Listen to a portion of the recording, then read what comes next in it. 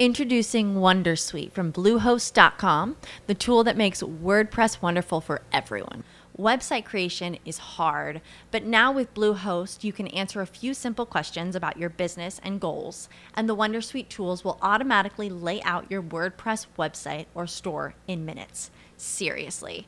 From there, you can customize your design, pick your brand colors, and add blocks. No custom theme or coding required. You'll get content suggestions that you can keep or revise, and with Yoast SEO built in, we automatically help you get found in search engines. From step-by-step guidance to suggested plugins to an AI-powered help bot, our built-in tools make WordPress wonderful for everyone. Maybe that's why Bluehost has been recommended by WordPress.org since 2005. Whether you're a beginner or a pro, you can join over 2 million Bluehost users. Go to bluehost.com/wondersuite. That's bluehost.com/wondersuite. Get ready for success. Leadership Strategies for Women is a show dedicated to providing practical and valuable strategies for emerging women leaders of today. It's your time to get inspired, motivated, and challenged to achieve your vision for success. And now, here's leadership speaker and coach, Ellie Nieves.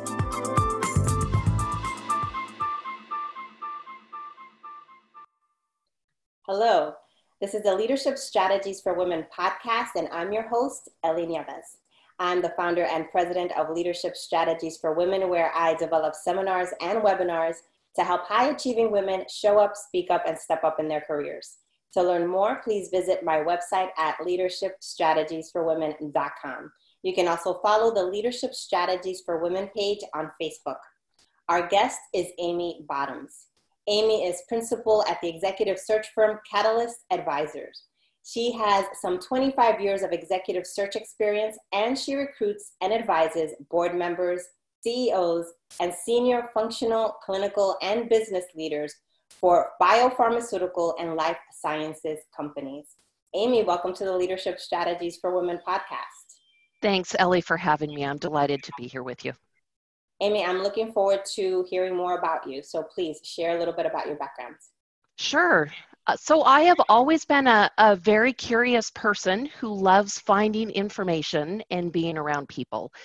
And so that led to my pursuit of a master's degree in library and information science from the University of Washington. And I really found that I enjoyed researching complex problems, digging into data, organizing data. And then I leveraged this experience into a career in the last 25 years in executive recruiting. And my work today at Catalyst Advisors focuses on recruiting biopharmaceutical leaders. And as you know, the biopharmaceutical industry, especially in this time of COVID, is a very innovative and creative space with a very high demand for talent. And so I'm very passionate about advising companies, building leadership teams, and recruiting executives to solve business problems so that my clients can continue to create innovations to save lives. So when and why did you enter the executive search industry? So I learned about executive recruitment when I moved to Los Angeles from my hometown in Seattle. And LA was a much larger employment market than Seattle, and executive search was a thriving business in the region. And so I joined a large global executive search firm, and I started as a researcher, and I broke down organizational structures, discovering who led divisions, and learning who really were great leaders in different sectors. And since I was in LA, I initially recruited media and entertainment executives. But I had the opportunity to shift to life sciences recruiting 15 years ago, and I jumped at the chance to learn a new sector and a new industry. And so it's been really an ideal niche for me. So it combines my love of researching information and solving problems. And I do this today through building relationships, assessing talent, organizing data, and really understanding companies and organizations to bring great people together. Wonderful. And what are some of the challenges that you faced as you were striving to attain your personal career goals? So I think my biggest challenge is really a fairly universal one that a lot of people, particularly women, face, which is how to balance family, with rising in my own career.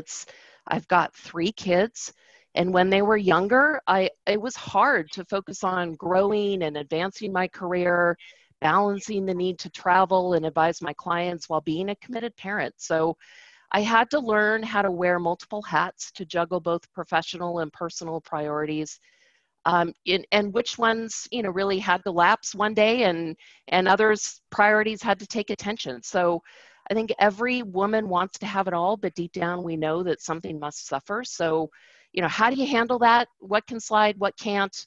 That was a big challenge. There's no manual for that. So everybody kind of has to find their own path and what works for them. So as you were finding that path that so many of us do have to discover for ourselves, did you land or discover any leadership strategies that helped you get ahead? Yeah, so there were 2 leadership strategies that I've worked on across my career that have been really helpful. So the first is building alliances. So I have worked remotely for the bulk of my professional career. So over 18 years, I've worked in an offsite location from the main corporate headquarters.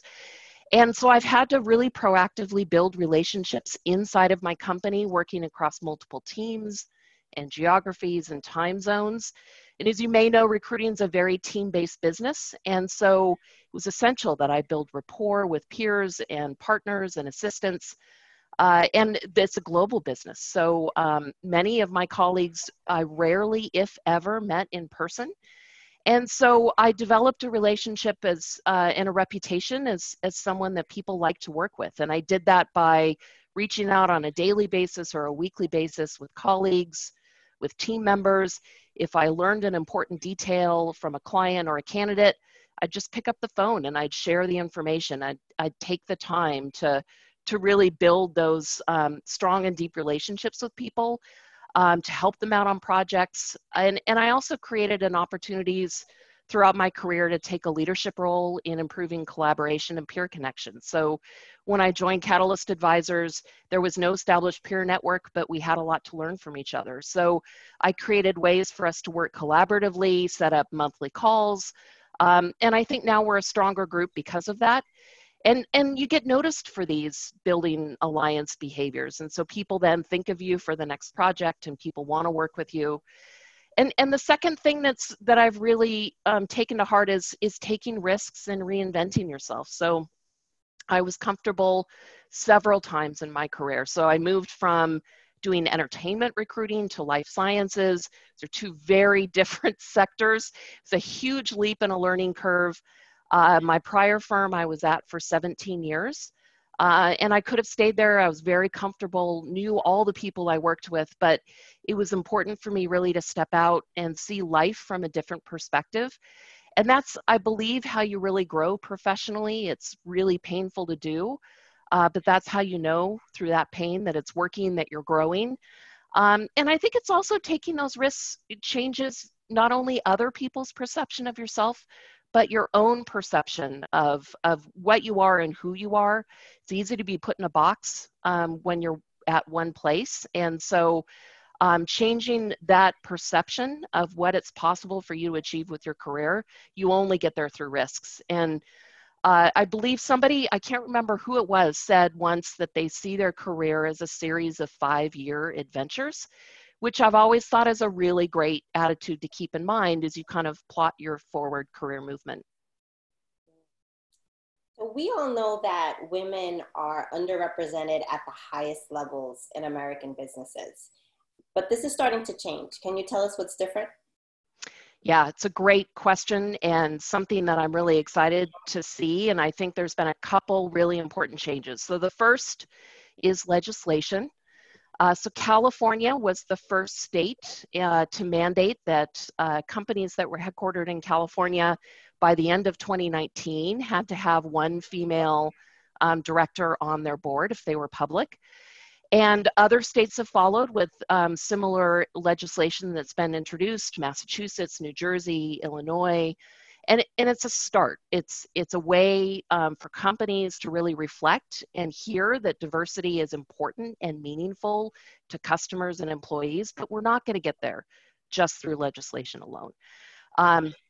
Another important piece is that women themselves are speaking up. So when I'm recruiting women for companies, if there's not a diverse leadership or board, they ask me about it. They wonder what that means for them as an executive joining that company. Will they be welcomed? Is diversity of thought encouraged at the company if they aren't seeing it reflected in the senior leadership teams? So it's become more for candidates and for companies as well. And I think one of the biggest changes that we're just starting to see now is investors and finance groups are paying attention. So Goldman Sachs, I applaud them for this. As of July 1st this year, they will no longer take a company public in the United States or in Europe unless there's one diverse board member. So they define diversity as experience, gender, race, ethnicity, sexual orientation, and they really have seen that diversity on boards reduces groupthink. There's richer conversations and dialogue for the companies. And data is backing that up. People are paying attention. So multiple studies have shown that corporations with female directors are more profitable. Goldman themselves have noticed that the IPOs over the last 4 years, those companies that have had a woman on the board, they perform significantly better than those that don't. And so I think a lot of these changes are really important changes, and I think they're really going to start, I hope, moving the needle for companies really, really asking and demanding diversity. Wonderful. Now, Amy, you've had a tremendous record. In the last year, 60% of the candidates that you've placed in top roles have been women. To what do you attribute your success? So as a woman and a recruiter, my network is very different. My first go-to calls when I start a project are typically women. So I connect with women, we have shared experiences. It's just a different conversation at a bit of a different level than when I talk to other people. And I will also say women are terrific at encouraging and referring other women. So I think there's a really a strong attitude for women helping other women, which is terrific. I invest a lot of time in conversations with women, helping them position themselves for their next career steps, how to get on boards. And so I have great relationships with a lot of people, and those have been really meaningful. So I bring a different lens to those conversations than my other fellow recruiters. And I think also importantly, when I begin developing a partnership with a client, I advise on what's happening in the space and the value of diversity. So I share with them how it enhances the bottom line. And it's not necessarily as much about diversity, but asking them, are you willing to look outside of the box? Will you test the edges? If I found you a really super smart leader who's ready for the next step in their career, but they may not have done it before, would you consider them? And so a lot of my recruitments, because of that, are first time, whether it's a first time public company director, whether it's a first time chief medical officer. And so I look for those people that are ready to make the next leap, as well as experienced people. And so it's really about asking questions of leadership teams about what problem you're looking to solve. And most times that diversity of experiences and thought and backgrounds is the right solution today to help them solve their problems. So what advice would you give to an emerging woman leader who wants to climb up the executive ranks? So 2 pieces of advice that I always give when speaking with women. The first is build your presence and your brand. And so I was in the entertainment recruiting industry, and one of my early mentors had a great career. He was a very successful film executive before going into executive recruiting, and he excelled at building his own brand. And this was before social media. People were really looked to him, and he created a powerful image of who he was in recruiting by cultivating his Rolodex. And his advice to me was be seen as an expert. So doesn't do you any good to be locked in an office. You have to get out there. You have to be a speaker. You have to moderate a panel, join a not-for-profit board, but find ways to be visible in your career. And second, own your expertise. So as you rise in the ranks, recognize that you've built skills and you bring capabilities that are really unique to you, and then you have to be confident in those skills. So earlier this year, I was at a very large industry conference, the JP Morgan conference for biotech, and I was attending a lunch for executive women in biotech, and we were talking about how you get on your first board. And a woman there shared that she had been called about a prestigious national not-for-profit board, and they asked her to be on the board. And her first reaction was, me? You really want me to be on your board? And I'm not qualified. But as she thought about it, she really realized that she was a successful business owner. She had her own marketing firm. She had extensive contacts in the oncology space and a track record of success of working in great companies. And so she did have a lot to offer. And I think sometimes as women, we discount our own experiences, but we really have to own them. And tied into that is building your executive presence by sharing your expertise. So you have to speak up in meetings, you have to ask questions, and realize and remember, again, that you have experience that gives you knowledge, insights, and opinions, and you can't be afraid to share that with others. Amy, what are some of your personal goals and aspirations? So what's important to me as a leader is to continue to work with biopharma companies to optimize teams through diversity. So there's so much talent out there to make teams more robust. And so instead of 60% of women as my successful recruitments, my goal is to raise that higher and really help to continue to build strong companies through diversity of thought and diversity of leadership. I also want to continue bringing new thinking to my firm as an advisor, so share best practices from other companies and industries, and ensure that we remain innovative and thought-provoking in the marketplace when it comes to recruiting talent, and share those learnings with our clients, especially in this new reality we're all learning now about how to hire virtually, how to really recruit in this new time. So make sure that we're kind of forward thinking about that. And then personally, I just can't wait to get back out and travel. I'm doing a lot of work with Chinese-based biopharmaceutical companies, helping them build their leadership teams in the US as they look to be global companies. But I haven't been to China. So I would love to take a trip and go to Shanghai and really see the innovation for myself going on there. Fabulous. And what's next for you personally? Again, I think it's just being on the road. I miss seeing people in person. I miss connecting with clients and candidates and making connections with people, as I know we all do. So looking forward to being able to get back out on planes and go visit people again. How can our listeners and viewers get in touch with you? So you can always connect with me on LinkedIn. You can visit Catalyst Advisors website, www.catalystadvisorslp.com. And I really enjoy connecting with people, and I'm always happy to engage in a conversation.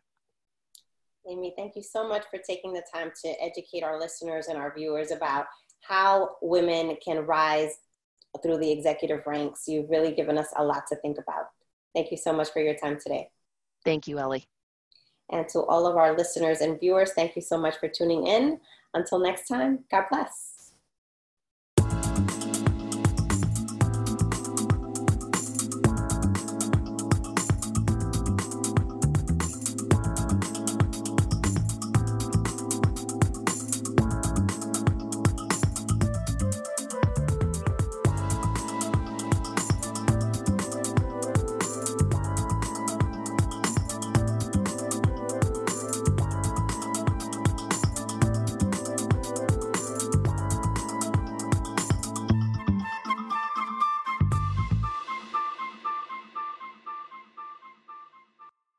With Lucky Land Slots, you can get lucky just about anywhere. Dearly beloved, we are gathered here today to... Has anyone seen the bride and groom? Sorry, we're here. We were getting lucky in the limo and we lost track of time. No, Lucky Land Casino, with cash prizes that add up quicker than a guest registry. In that case, I pronounce you lucky. Play for free at LuckyLandSlots.com. Daily bonuses are waiting. No purchase necessary. Void where prohibited by law. 18+. Terms and conditions apply. See website for details.